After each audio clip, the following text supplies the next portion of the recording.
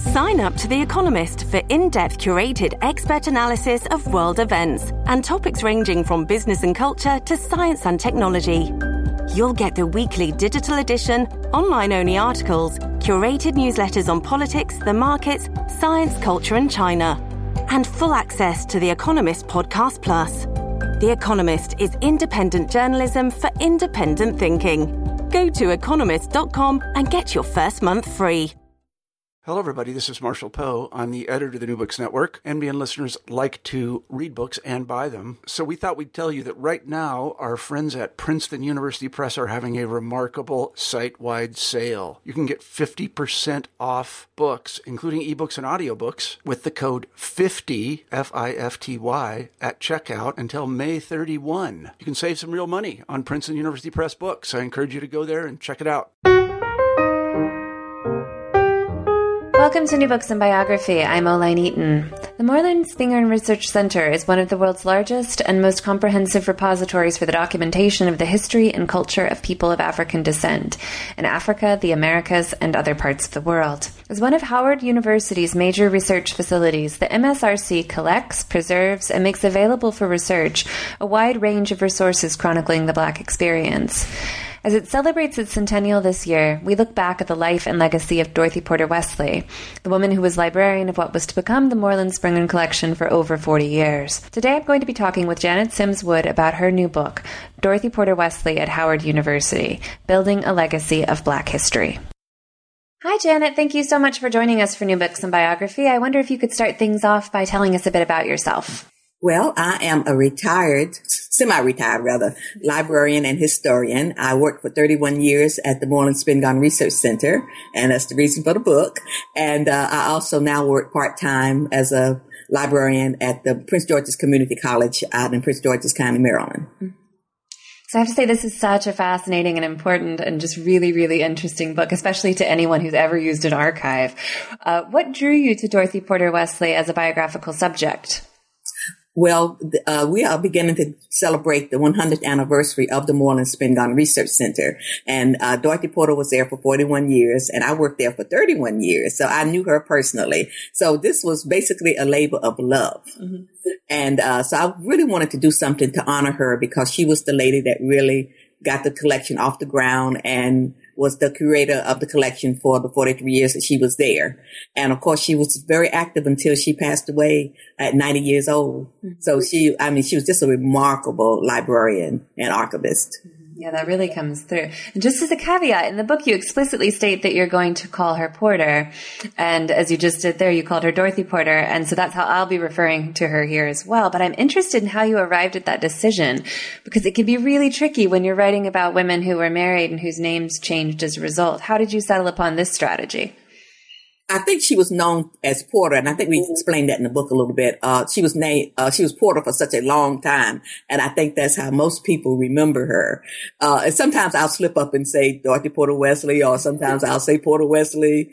And in the book, sometimes people will say Porter Wesley or Dorothy Porter. She always asked us to call her Dorothy. It was a little bit hard for me to do that. I'm kind of getting used to doing it now some, but of course that was a level of respect, but mainly Porter because that was what she was known as for so many years. Mm-hmm. She married late in life. She married the last marriage was in 1979. So for all those years before, she was known as Porter. Mm-hmm.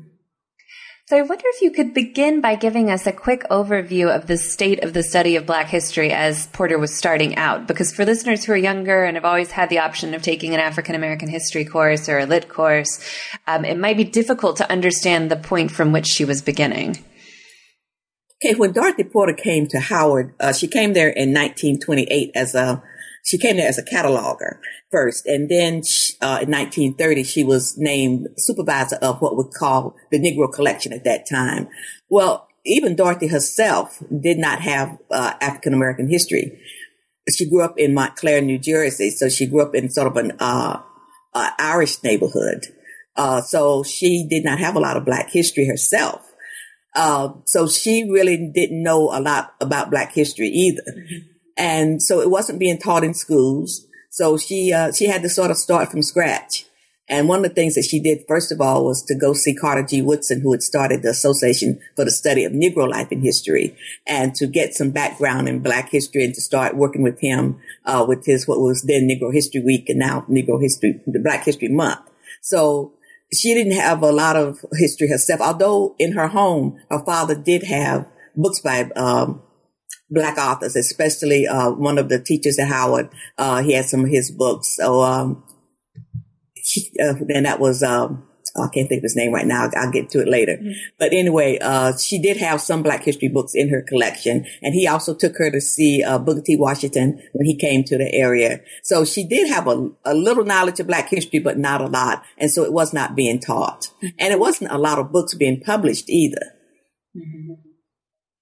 And that was one of the reasons that Carter G. Woodson started his publishing company, Associated Publishers, because Black books were not being published during that time. They didn't think that, of course, publishers, you have to sell books, so they didn't think that they would sell. So he started the Associated Publishers as part of the association. And so that's how a lot of Black books got published. So how did she become a librarian? Well, I think she always kind of wanted to be a librarian. She really didn't know what she wanted to do when she graduated from high school. But one of her, the friends of her mother asked her about sending her to minor teachers college here in Washington. So that's where she started her degree. And she also worked as she was going to college. She worked during the summers, and she worked at the New York Public Library, and that was the 135th Street. A branch, and that which was the Black History Collection, which later became the Schomburg Collection. Mm-hmm. So she started working there, and one of the librarians there really mentored her, and so she really started getting interested in library science. And also, while she was at Minor, one of the librarians kind of took her under her wing and started mentoring her as well. So she sort of just fell into it, mm-hmm. and so it became a profession that she really loved. Mm-hmm. So what were her contributions to the field? I know you have a fascinating thing about how she had to sort of redo the Dewey Decimal System, or just to make it sort of contort it to work to what she needed it to do, because the Black history books wouldn't fit into the classification system. Right. There were a couple of classification systems that it fit into, and she felt that that Black history books, just like regular books, should be fit into whatever section that they were about. Right. So that was one thing she redid the Dewey Decimal classification so that all of the Black history books would fit into. If it was a book on American history, it went into the history section. Mm-hmm. So if it's a book on literature, it went into the literature section. So that was one of the things that she really, really wanted to do, and that so she made that a part of what she did at Howard University. Mm-hmm. What else did she do at Howard? I mean, what other contributions did she have to sort of the way that the history, I guess the way the books became structured in the archive and stuff? Again, she just wanted them to be in the section that they belonged in, because she didn't want, there were only a couple of sections that Black history was put into. Mm-hmm. And so she wanted that to be where, like I say, if it was literature, she wanted it to be in the literature section.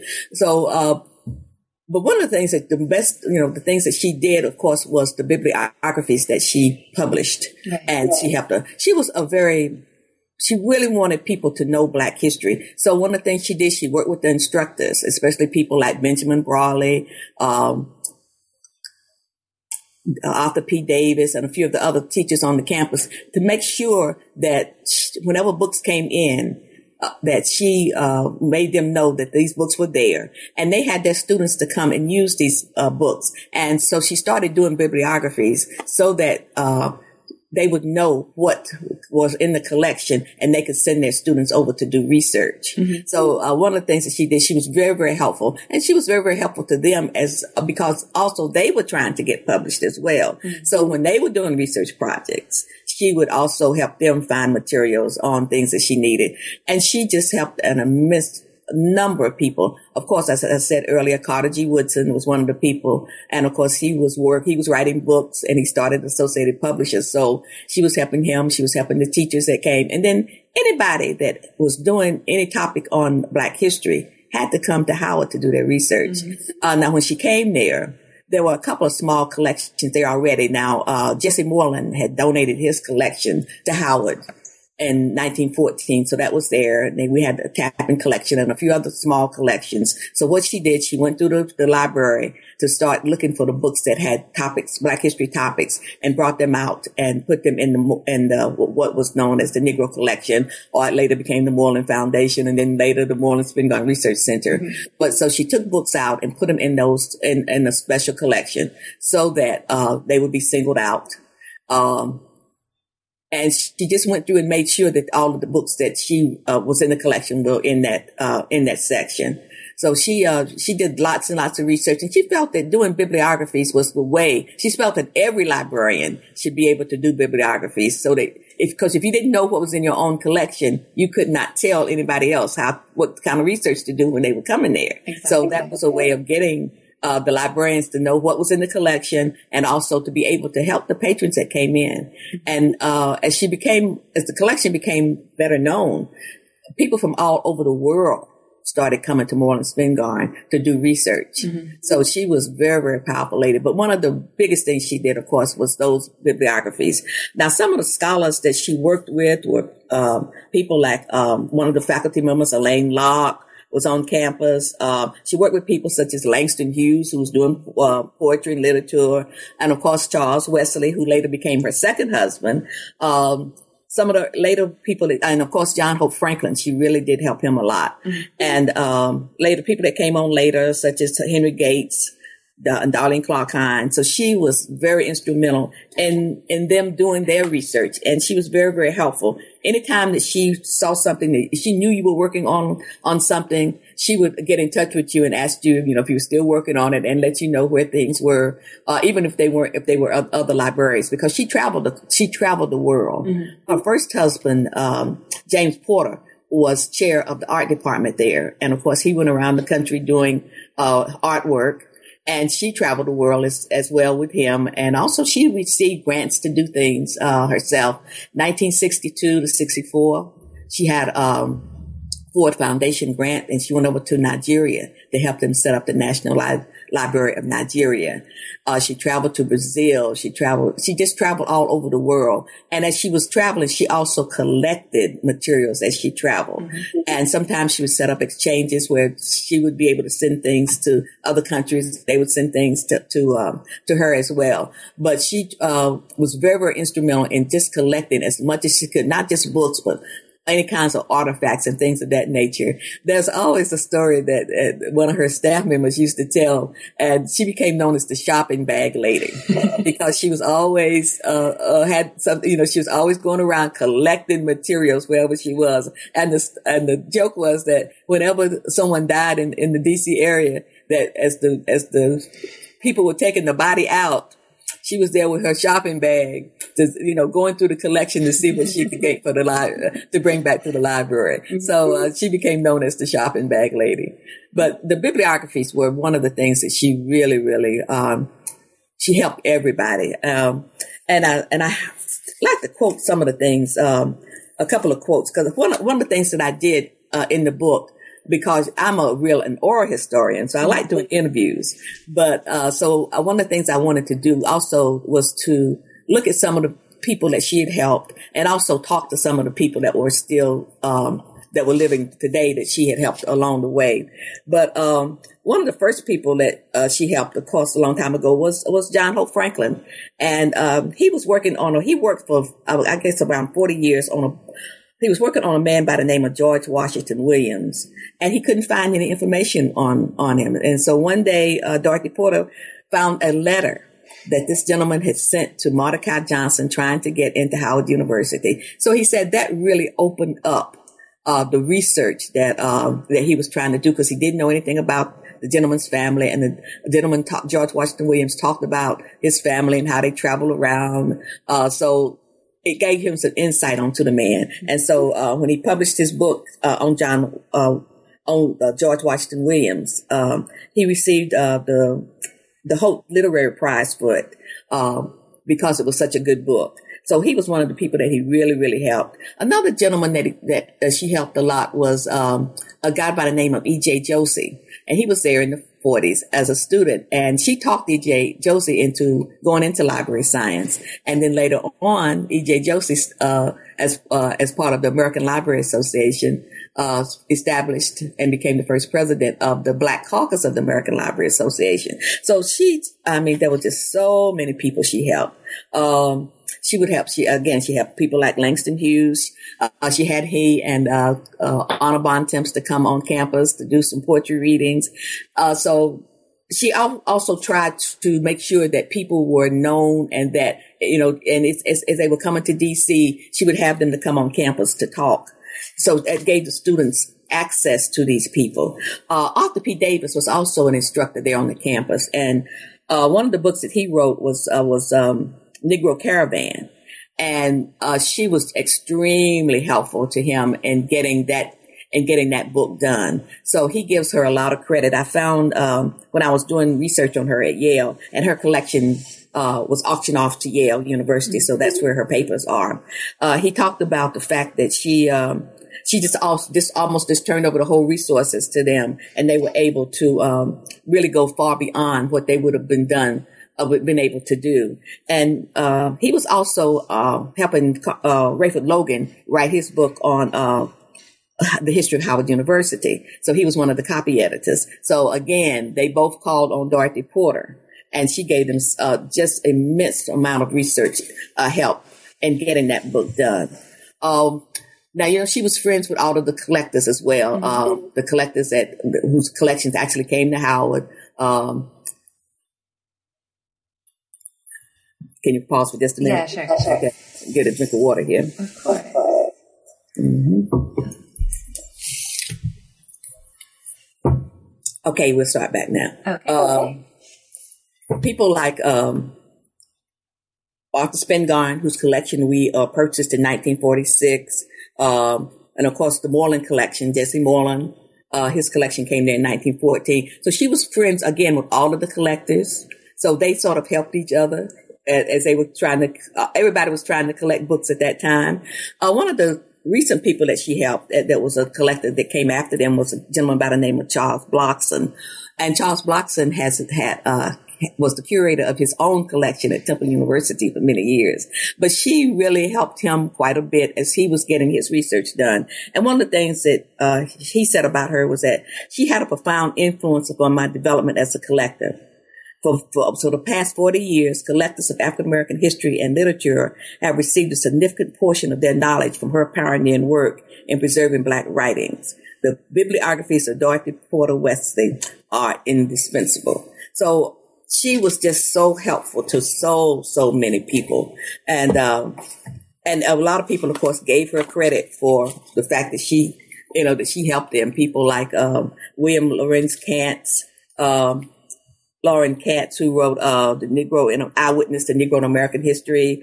People like August Meyer and Elliot Rudwick, who did several books on Black history, and of course used the collection quite a bit to get those collections done. So in a lot of books that were published early on during the time that she was working at Howard, you would see that they gave her thanks for the fact that she gave them so much help in the collection. Mm-hmm.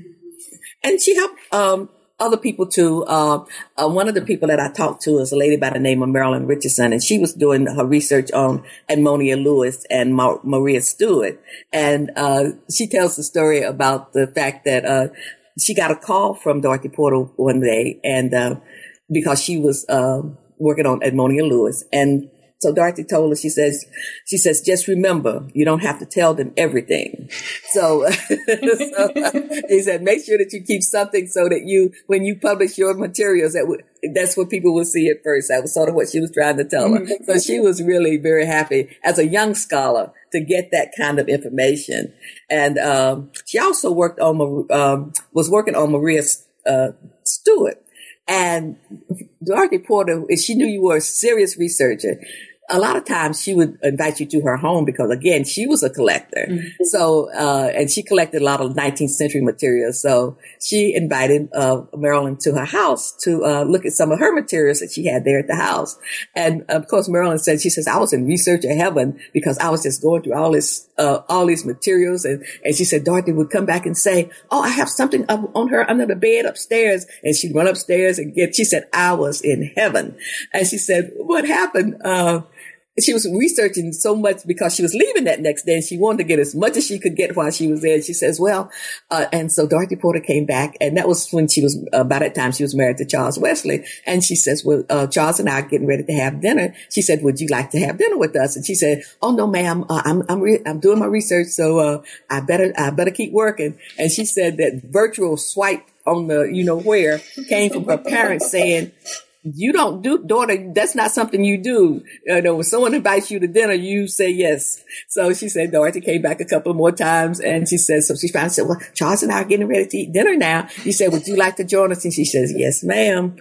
So people told funny stories about her, and but mainly they talked about how she really, really helped, people that were doing research and to get the materials done. Mm-hmm.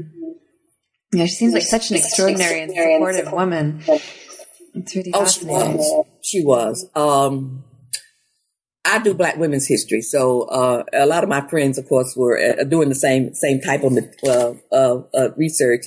And Darlene Clark Kind has a real long statement in the book about how Dorothy Porter would help her as she was coming back and forth between the archives and Moreland Spin Garden Library of Congress. But she really talked about how she really helped to put Black women's history on the map, because she was really, of course, doing some research herself on some of these women herself, like the Ramon family. She did a lot of research on them. So, but she really, really helped Black women's history get off the ground. And all of us that were doing Black women's history, she really, really took us under her wing to really help us to get our materials. When I started publishing bibliographies with Greenwood Press, I went to see her several times, and she'd give me little tidbits of information and tips that would help me as far as trying to get published and things of that nature. So she was really very instrumental in helping folks get their research done. And beyond that, she was also publishing throughout her career. You mentioned the bibliographies, but there was also the early Negro writing as well, which was extremely important. Yeah. Right. Yes, that was one of her early books, and it was republished. Hold on just a moment. I have some information on that. Okay. Okay, now she published that book early on, and she also published before that she published something called Negro Protest Pamphlets by Arnold Press. So what she did with the documents that she had, she took them over to Beacon Press, and it was a 600-page volume called Early Negro Writings, 1760 to 1873, and they published it in 1971. So it was a very, very popular book. And then in 1995, which was shortly before her death, Paul Coates with Black Classic Press reprinted that book, and it was just a very, very, very popular book. And so I asked him, how did he get to reprint that book? And he said it was because I just dogged her. He said, I really wanted to do something on her and of her writing, so that she and he said he would check back with her quite often, because by that time she was beginning to get very ill. She died a few months after the book came out as a reprint. But he also had wanted to do some other things on her of her earlier publications, because of course most of them by that time were out of print. But of course, Early Negro Writings was the only one he was able to do because of the fact that she became ill and he was not able to do as many. But she published so many bibliographies, and I have a listing in the book of most of her writings that she did, and it was just several pages long. She just had just mounds and mounds of stuff. She, for instance, for Carter G. Woodson, who published a journal, what was called Journal of Black History, which is what it became, but and also the Negro History Bulletin. She did a lot of publications for them in that journal. She was also for his publishing company. She also did reviews. So she published book reviews, bibliographies. She did all kinds of work. She also had in the Journal of Negro Education, which was published by Howard. She used to have a regular collection section in there on current books that had come out in Black history. So she was publishing all over the place. So, and she belonged to lots of different organizations as well. Some of the things that she did work on was David Ruggles. She published several articles on him, and he was an abolitionist and a printer and a pamphleteer in the 1830s. So a lot of her work was done on people that were in the 19th century.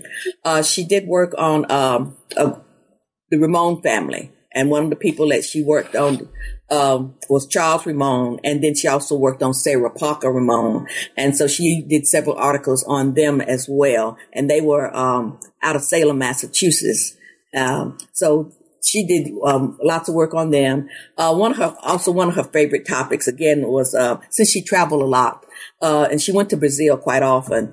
She did this bibliography on Brazil called Afro-Braziliana, a working bibliography. So she wanted to get that republished as well, but of course she passed before she could get that to get that out. She also, because she was so well known, she was asked to be on different committees and things. So she also was on the editorial board for several organizations, and of course one was the Black Abolitionist Papers, which came out of Yale, and so she worked on that. There was just so much she did that, and again, anything that she did on Black women's history, she was just phenomenal. Some of the Black women historians that she really worked with was Rosalind Terborg Penn, Darlene Clark Hine, Sharon Harley, Evelyn Brooks Barnett. And we have an organization called Association of Black Women Historians. And of course, we honored her, with an award a few years ago before she passed away. And also a friend of mine named Ruby Sales, we used to do something called At Homes. And this was in the tradition of the fact that before we could go into hotels, when we had these literary societies and things, they basically met either at someone's house or at a church. Mm-hmm. So we started doing these at homes, and we were inviting elder Black women in to meet the community. So what we would do, we would invite someone, and then we'd have some people around the person's age. Usually it was Dorothy Porter, and we'd have middle-aged people come in, and then we'd have students and things of that nature come in so they could meet these ladies. And of course, Dorothy was the one that really helped us to get the women there. We had people such as Jean Blackwell Hudson, May Miller Sullivan, we had Merce Tate. So we had these people to come in and to talk about their lives to these people that really didn't know them. Yeah. And she was instrumental in also, helping us contact the people. And also, and if she endorsed it, of course, they would say, oh, yes, we'll come. And one of the best memories I have is the time that we had Jean Blackwell Hudson, who became a curator of the head of the Schomburg collection in New York. We had her there one weekend. And and Dorothy was a very, very, very good cook. And so she invited us over for dinner. And so Rubin and Jean Blackwell Hudson and I went over. And it was just to sit at those ladies' feet and to have them talk about the fact that they had these collections that they were in charge of. And to talk about the things that happened as far as trying to get materials and things of that nature. It was a phenomenal time sitting there with them and just listening to them talk about how they got these collections and how they did their work in these various collections. So it was really, really a fantastic time that we had. So she, again, just was instrumental in getting things done. And one of the last books that she worked on, her husband had started working on a gentleman named William Cooper Nail. And he was, again, an abolitionist. He was an author, and he was a civil servant out of Boston. And so she took up his work and was finishing that. And of course, she passed before she was able to get it done. So but her daughter, Constance, finished the book for her, and it was published by Black Classic Press in 2002, which is after her death. So, but again, she was still working on things when she passed away in 1995. She was just a phenomenal researcher. Sharon Harley talks about the time that she would go after she had married Charles Wesley, she used to go by the house and help them do research. She said they would start early in the morning and work late at night. And Sharon said, she said, I'd get tired and I'd get ready to go home. And she'd say, oh, you young people just don't have any stamina. You don't know how to work. So, but she said they worked nonstop getting materials out and again, helping other people as well with their research. So phenomenal woman. There's someone in your book who called her a historical detective, which I thought was such a great phrase because it really, I mean, she was working in so many different areas all around a central thing, but it's such an extraordinary career, really. Yes. I mean, she went to work for, she had a scholarship to go up to, I think it was Harvard. She was one of the older people that were coming in the collection at that time. So she was, and I'm trying to find here where she, when she was there. It was in the late 80s. And so when she went, again, she was an elder woman, and this was the W.E.B. Du Bois Institute for African and African American Research. So when she went there in 88 and 89. And what she thought as an elder, she thought, well, I won't be able to keep up with these young scholars. Well, when she first got there, when the first meeting they had, she says, well, I've only written 18 pages. And everybody was looking at her because they was still unpacking. They hadn't started writing anything.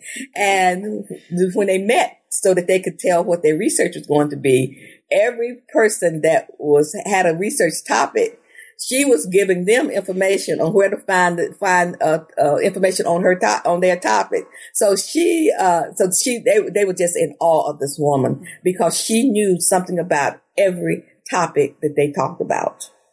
So again, she was just phenomenal. And one of the things that we did after she retired, again, as I say, she still worked after she retired. She was going all over the country writing and lecturing and things of that nature. But from 89 to 2008, we did it even after she passed. We started a Dorothy Porter Wesley lecture series there at Howard. And we brought in librarians that were in the field, currently in the field. And each one talked about how she had helped them as they were going through their careers. So she was phenomenal. And some of the people that she helped was we had Clara Stanton Jones, we had E.J. Josey, who I talked about earlier, who was a student there in the 40s, and he became with the Black Caucus of the American Library Association. We had Hardy Franklin, who at that time was head of the DC Public Library System. And even after she passed, we continued with that series up until 2008. But everyone talked about the fact that how she helped them as they were progressing through their careers. So again, she wasn't selfish. She was really a person that if she knew you were trying to do research, she would do what she could to help you. Sounds like a researcher's dream. Oh, yes. She was just phenomenal. And again, some of the organizations that she worked with, and as I told you earlier, the Association for the Study of Negro Life and History, that's what it was called then. It's called the Association for the Study of African American Life and History. She published a lot in their journal, the Journal of Negro History and the Negro History Bulletin. Just did phenomenal things. And again, when she joined the organization, she also became a member of their executive council. So she was there every year at the conference. So, usually giving a paper or either helping someone else, with their research so they could do papers at the conference. So she was, just phenomenal in things that she would do. She reviewed manuscripts for the Associated Publishers. And again, as they celebrated, what was Negro History Week then, she would go out to the schools. She would get materials, and take them to the schools so that the students could study, could know about their history. So, Another organization she worked with was the African Studies Association. She started working with them, and she worked on their libraries and archives committee. And one of the things that they did to honor her was to establish what was called a Conover Porter Award, and it honors two people that did bibliography. It was Helen Conover and, of course, Dorothy Porter. So she worked with them. She worked with the American Antiquarian Society. She became a member of the society in 1970, and but she had also been working there with them. The librarian let her come in back in the 30s when she was working on her thesis, and she did an article where she mentions them, an article called Library Resources for the Study of Negro Life and History. She talks about how they helped her, the American Antiquarian Society, helped her with materials that she was doing for her own research. And as I said earlier, the Black Caucus of the American Library Association, she was one of their members. She was worked on several committees, and they also gave her awards as well. And one of the awards was, she received her first Trailblazer Award, in 1990. So, again, she just worked with everybody that she could to help them get their research done and to do research herself. And as you see in the book, there's several pages of materials that she used and, that she published so that she could get her, to get the word out of about Black history. Mm-hmm. So we would be remiss because we've talked about the collections that she worked with, but we've not talked about her collection. So what was your experience with the sources available about Porter, and in particular the archive at Yale? Well, the last chapter in the book talks about the archives. Her daughter auctioned off, so the daughter had three collections. She had Dorothy Porter Wesley's collection, and she had, James Porter's collection, who was her father and Dorothy's first husband. And she also had Charles Wesley's collection. And she moved everything to Florida. And, but later on, she decided that she would auction off the materials. And of course, they went to three different places. James Porter's collection went to Emory. Charles Wesley's collection went to his fraternity, the Alpha Phi Alpha fraternity. And Dorothy Porter's collection was auctioned off to Yale University. I was up there for a week, and there were 137 boxes of material, but it was unprocessed. And so it was a little hard going through it. So I was only able to get through about 18 of those 137 boxes. So one of the things I say about this book is that it's just a glimpse into her life. A scholarly book cannot be done on Porter until that collection at Yale is processed. And, so that you can really get an idea. Cause I know I missed a lot of things. So, and I really hate that I did miss a lot of things, but I just wanted to get a glimpse, just to honor her. But, the collection was unprocessed. So although, you might find a box that said, materials from 1954 to 64. You might find materials in there that was from the 30s or the 40s or the 70s. So, it was just, and sometimes you'd find photographs in the collection. You found a little bit of everything in the collection. So again, the collection will need to be processed before a really scholarly treatment. And I'm really hoping that either a library student that's doing a dissertation or someone that's doing a book and needs tenure will come back and really give Dorothy Porter Wesley the scholarly treatment that she deserves. Mm-hmm. I met one of the students there who was working on a paper for her class. So we talked because when she was asking for boxes on what I had them, and so she came over, and so we had a talk about her. And one of the things that we talked about was the fact that it was an unprocessed collection, and because Dorothy was so instrumental in helping other people get their collections organized, mm-hmm. and of course organized the collections at Howard.